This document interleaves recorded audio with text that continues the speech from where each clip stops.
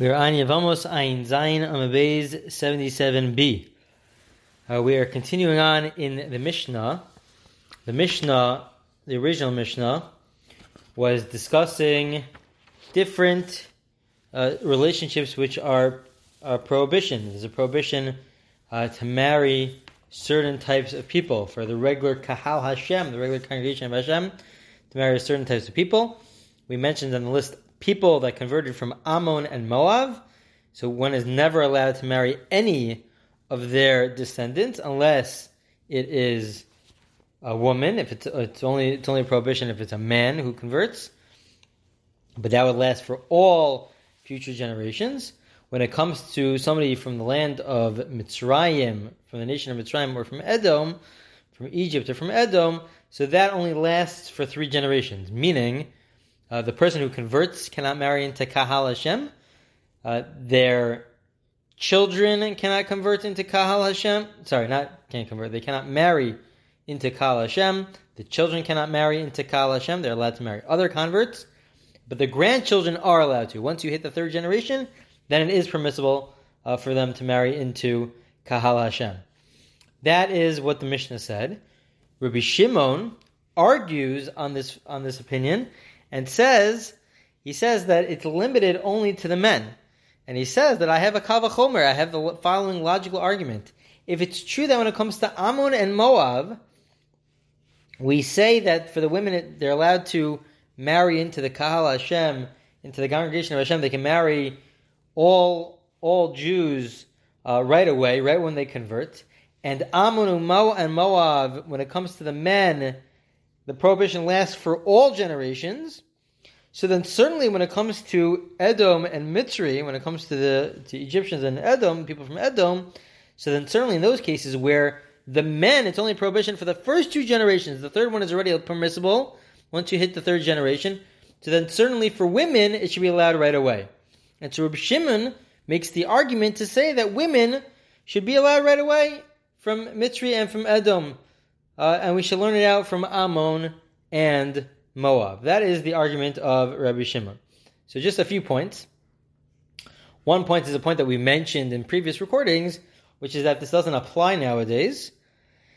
These rulings don't apply nowadays because we don't know who really comes from the real nation of Ammon or of Moab or from Mitzrayim or from Edom. We don't know, so these rules don't apply nowadays.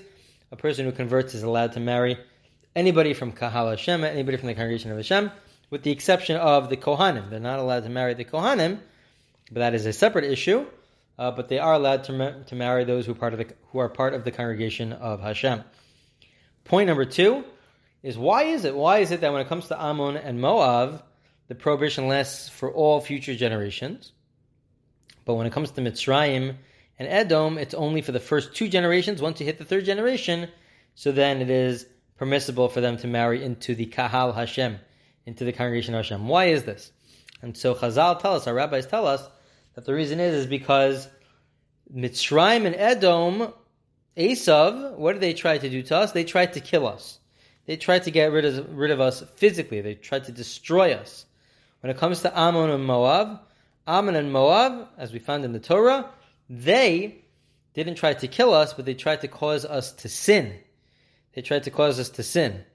And so the Torah tells us that the prohibition to enter into Kahal Hashem, into the congregation of Hashem, is worse. It's harder to enter into the Kahal Hashem when you're from Ammon and Moab because they tried to cause us to sin. And to cause us to sin is worse than to cause us to die physically. That our spiritual death is worse than our physical death.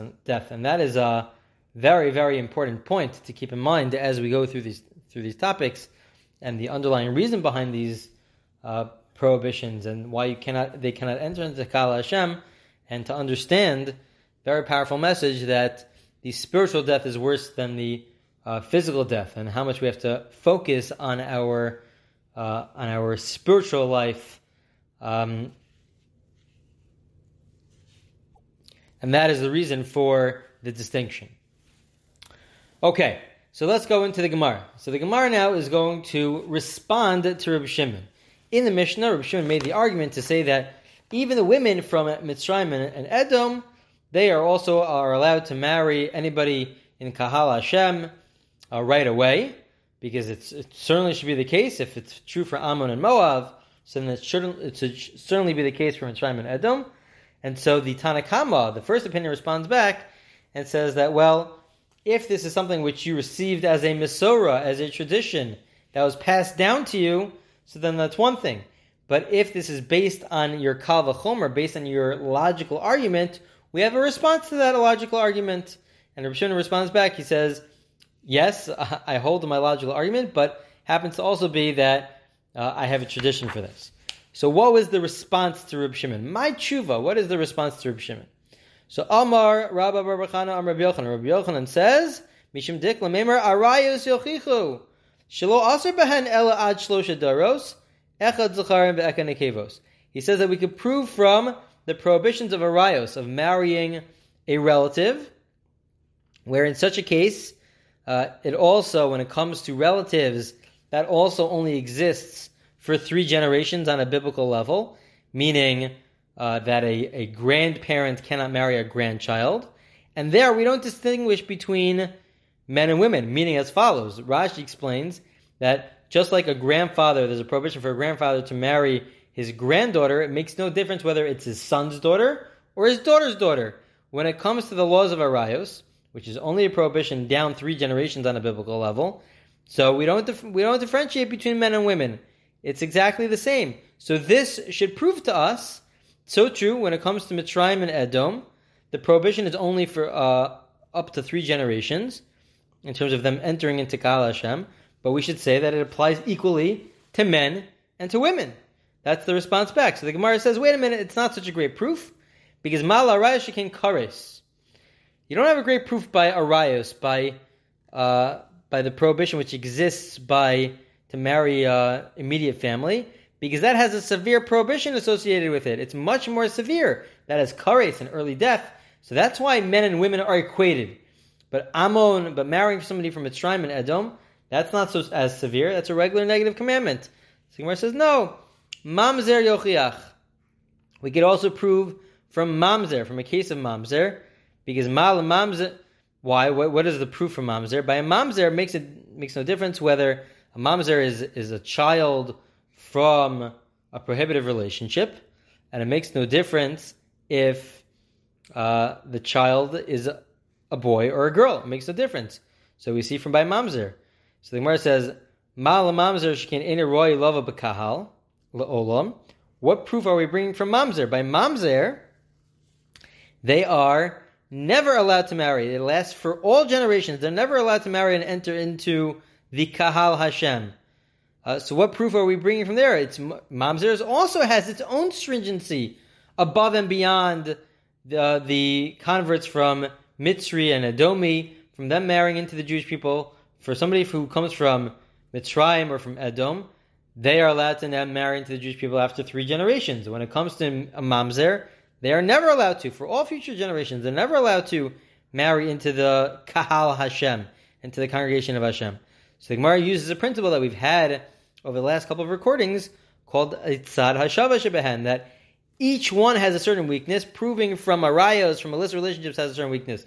Proving from Mamzer has its own weakness, but if we put the 2 together, so then we can learn from both. We can learn from both of them together. Each one has its own weakness, but combined, the fact that we see in 2 different places this concept that men and women are equated with regards to these prohibitions, so then we can also apply it to converts who come from Mitzrayim and Edom. The Gemara says, what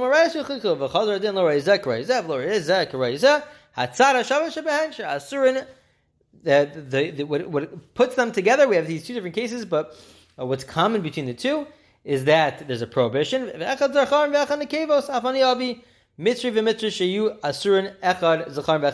are both prohibitions where it applies equally, whether it's a man or a woman, and so the same thing should apply with regards to Mitzrayim, with regards to somebody who comes from Mitzrayim. So the Gemara asks the following question: but even with these 2 different cases, the 2 combined, both cases have a stringency above and beyond a convert who comes from Mitzrayim or from Edom. Because Because when it comes to arayos, illicit relationships within a family, that has a severe punishment of kares. And a mamzer, the other case that we're learning that from, also has a stringency that a mamzer, specifically the child from an illicit relationship, where the punishment is kares. The punishment, his or her parents did something which has a punishment of kares. So in both cases, they have something to do with kares, a very severe prohibition. That doesn't exist by a convert who's from Mitzrayim or from Edom who wants to marry into Kahal Hashem. That doesn't exist. It's not as severe. So since it's not as severe, so one can make the argument that it's true. When it comes to the severe relationships, so in those cases, there's no difference between men and women. But when it comes to Mitzrayim and Edom, it's not as severe. Maybe we'll say that Reb Shimon's right, that only the men can't marry into the Kahal Hashem, but the women could. So the Gemara says, that's Reb Shimon's argument. The Gemara says, V'Rabbanan mechalal dechai ve'esei u'Reb Elazar ben Yaakov. The Rabbanan, meaning the first opinion in the Mishnah, will say, okay, don't learn it out from mamzer, because that has to do with kares, a severe prohibition, but we have a different case. We have a case of a chalal. A chalal is a child of a relationship that has to do specifically with a Kohen, that the Kohen was in an illicit relationship for a Kohen, and so then the child is a chalal, and that would even apply, the child will also be a chalal, even if the prohibition was just the violation of a positive commandment, which is even less severe. What is that case of a positive commandment? It's a case of, let's say, where the Kohen Gadol marries somebody who is no longer a basula. She has to marry a virgin. If he marries somebody who's not a virgin, that's the violation of a positive commandment. And the child is a chalal. So we have different scenarios that the child becomes a chalal,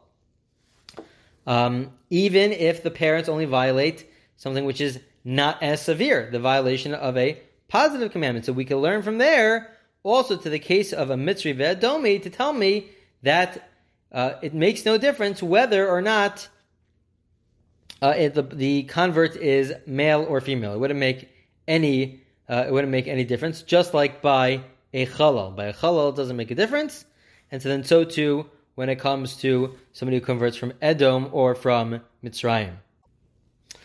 So in the Mishnah, going back to the Mishnah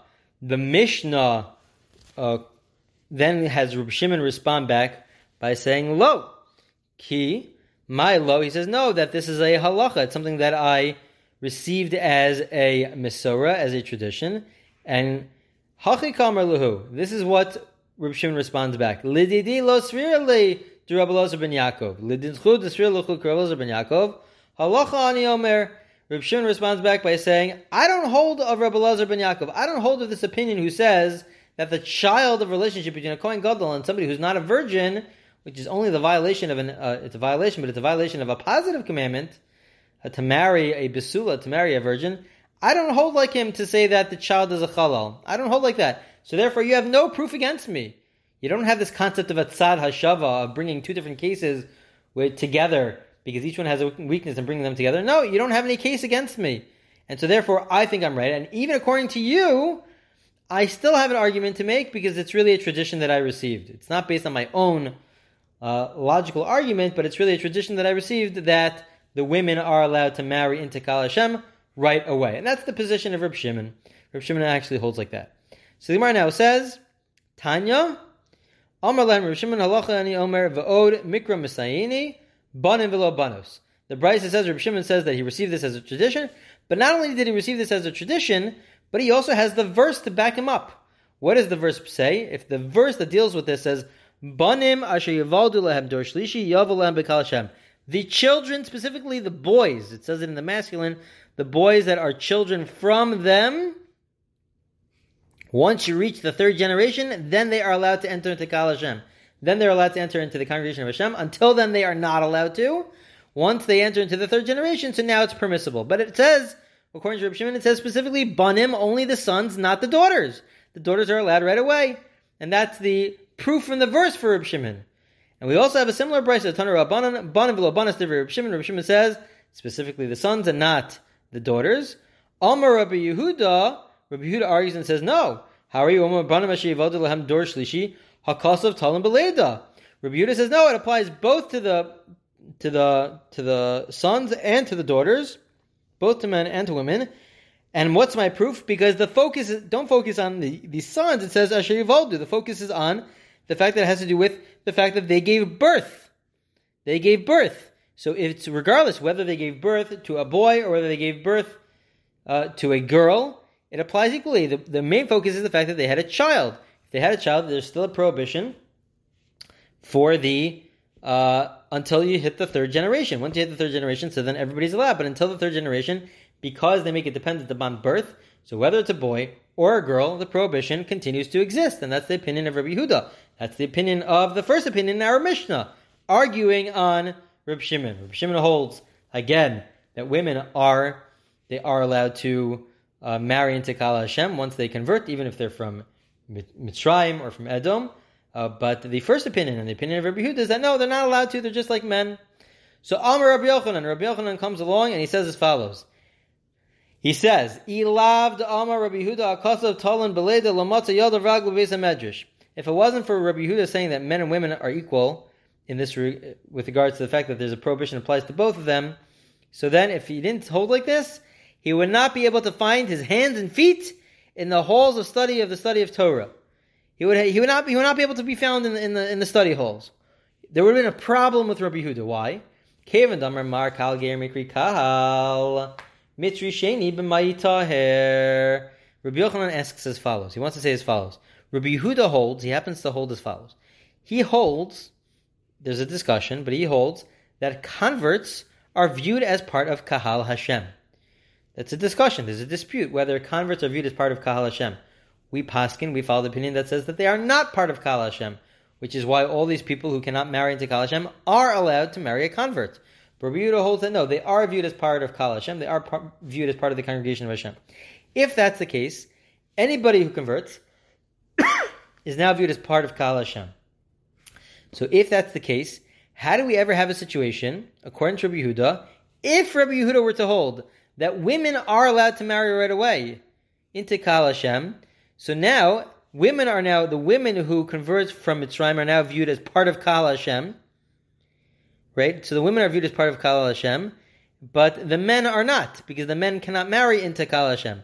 If that were to be the case, so then the men who come from Mitzrayim cannot even marry their own wives or their own women who also converted from Mitzrayim, because the women who convert from Mitzrayim would have to be people who are now viewed as part of Kahal Hashem, and the men cannot marry into Kahal Hashem, even though they converted. So who are they going to marry? They can't even marry the converts. They can't even marry their people who from their own nation who converted, other Mitzrim. How are they ever going to have children who will then have their own children once you reach the third generation? They're not even going to reach the third generation to then allow everybody to marry whoever they want amongst the Jewish people. How are you ever going to hit that? You're never going to hit that because Rabbi Yehuda holds that a convert is part of Kahal Hashem. So who is the Mitzri going to marry? Who is the male Mitzri going to marry?